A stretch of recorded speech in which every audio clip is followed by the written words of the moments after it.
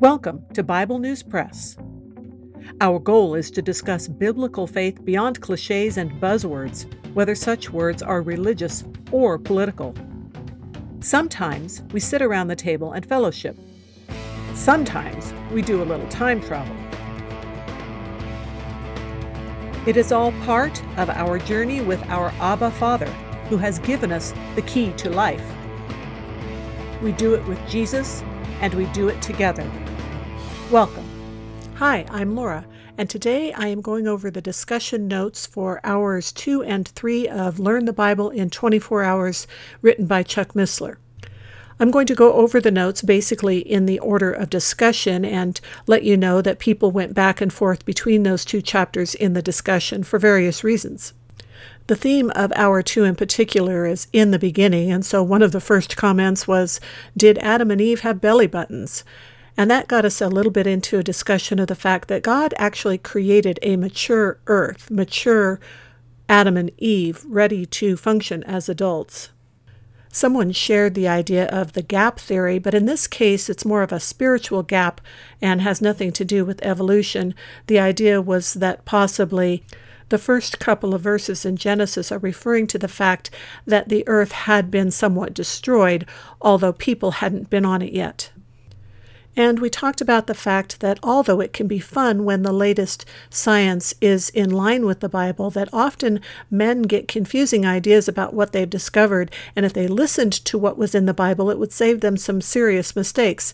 For instance, in the first parts of Genesis, it talks about the fact that life is in the blood, and if doctors in ages gone by had listened to then they probably would not have engaged in bloodletting, which lets the life out of the body.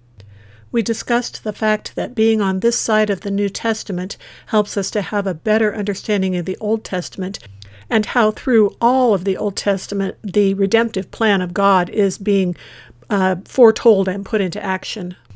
As we discussed with some skepticism the idea of hidden codes in the Bible, we also recognized that some of the things that are in it might seem hidden or far-fetched to us, but were culturally obvious or relevant to the people at the time they were happening or at the time certain sections were written. But then there are also things like the idea that the name Nimrod means something because of who Nimrod was versus the fact that he was named that because of the meaning of the name. So which came first there?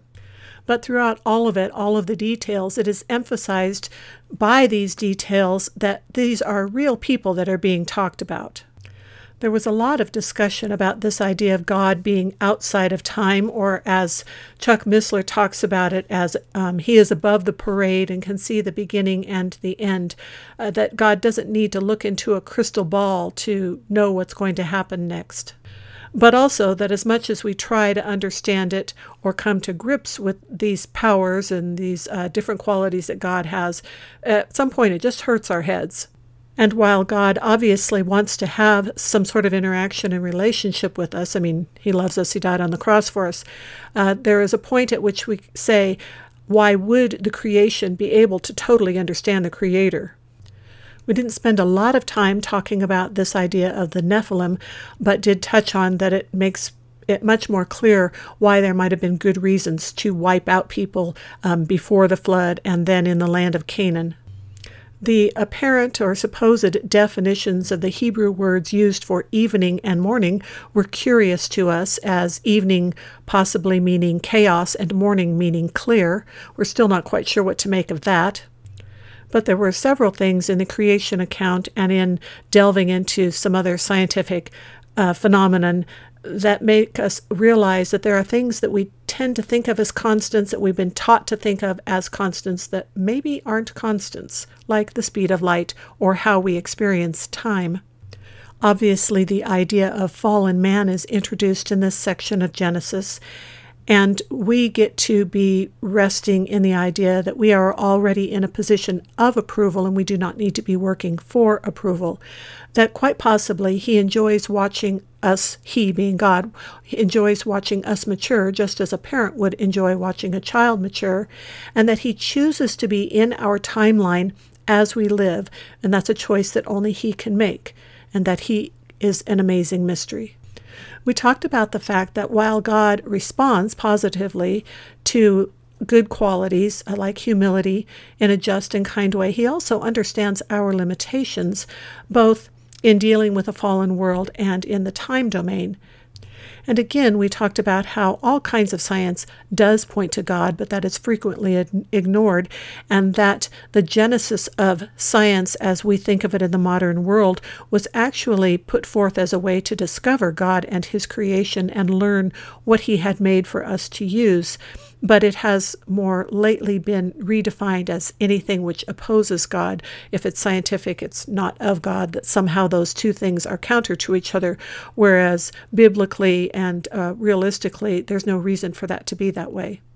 We touched on the idea of irreducible complexity. The example of the flagellum on bacteria was given, where the parts of that particular little apparatus on bacteria is unlike anything else on Earth, and the parts are made specifically for that, apparently. And then there is the fact that many of the things which have been put forth as historical findings that support evolution have been well proven to be frauds, or fake news is nothing new. And people often did those things for making a name for themselves or getting government grants or at an attempt to disprove God, even if they had to lie to do it. Someone interestingly framed the question, did Adam and Eve commit suicide? I think the general consensus is that they were deceived and had deceived themselves into thinking they wouldn't die, so that is probably not how that would be stated. And we had fun discussing the fact that all cultures that have been recorded have two mythologies in common, which are a major flood and dinosaurs. From that, we got into talking about the Tower of Babel, which apparently is supposed to be more closely pronounced Bab-El because it means gateway to God. We talked about the fact that the story is a little confusing from our point of view because it says that God was keeping them from doing anything they set their minds to do, but along those lines, possibly he was disrupting people, from perpetrating evil, much like in kicking them out of the Garden of Eden, he saved them from themselves from accidentally eating of the tree of life after they had entered this fallen state.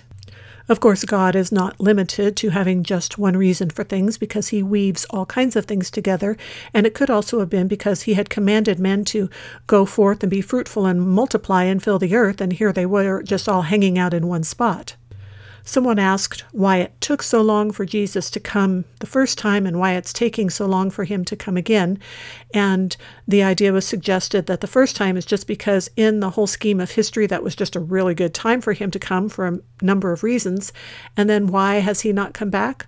It was suggested that maybe it's because he was waiting for you.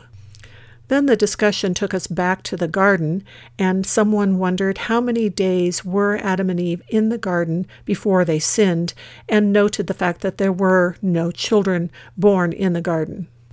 We discussed the fact that God was most certainly watching the serpent in the garden, and wondered if, just like in the book of Job, where Satan had to ask God's permission to test him, if he had to ask permission to test Adam and Eve in this case. It was noted that originally Adam had been supposed to watch over the garden, and the same words that were used when he was given that charge were then given to the cherubim after Adam had made his deal with the devil. But from the fall of Adam and Eve in the garden to the people willingly participating with the Nephilim to get power or whatever they got from that, God didn't panic. He had a plan. He knew what was going to go on. It's kind of like God is letting Satan play 10-dimensional chess with him, but God knows every single move that is going to be made, has everything lined up to work out perfectly, and is using Satan, but Satan thinks he's playing the game anyway. And the last two things that were mentioned were the noteworthy date of the 17th day of the 7th month, having to do with both when the ark came to rest on the mountains of Ararat, and then also having to do with Jesus when he was here on earth, and also the fact that after the flood, we humans were very specifically given meat to eat, and the animals will now be afraid of us for that very reason. So those are some of the highlights of our discussion, which was quite a bit longer because we took a couple of hours to enjoy doing that. And the stage is set for Abraham. That is the Bible News Press segment for today, but not the end of our journey.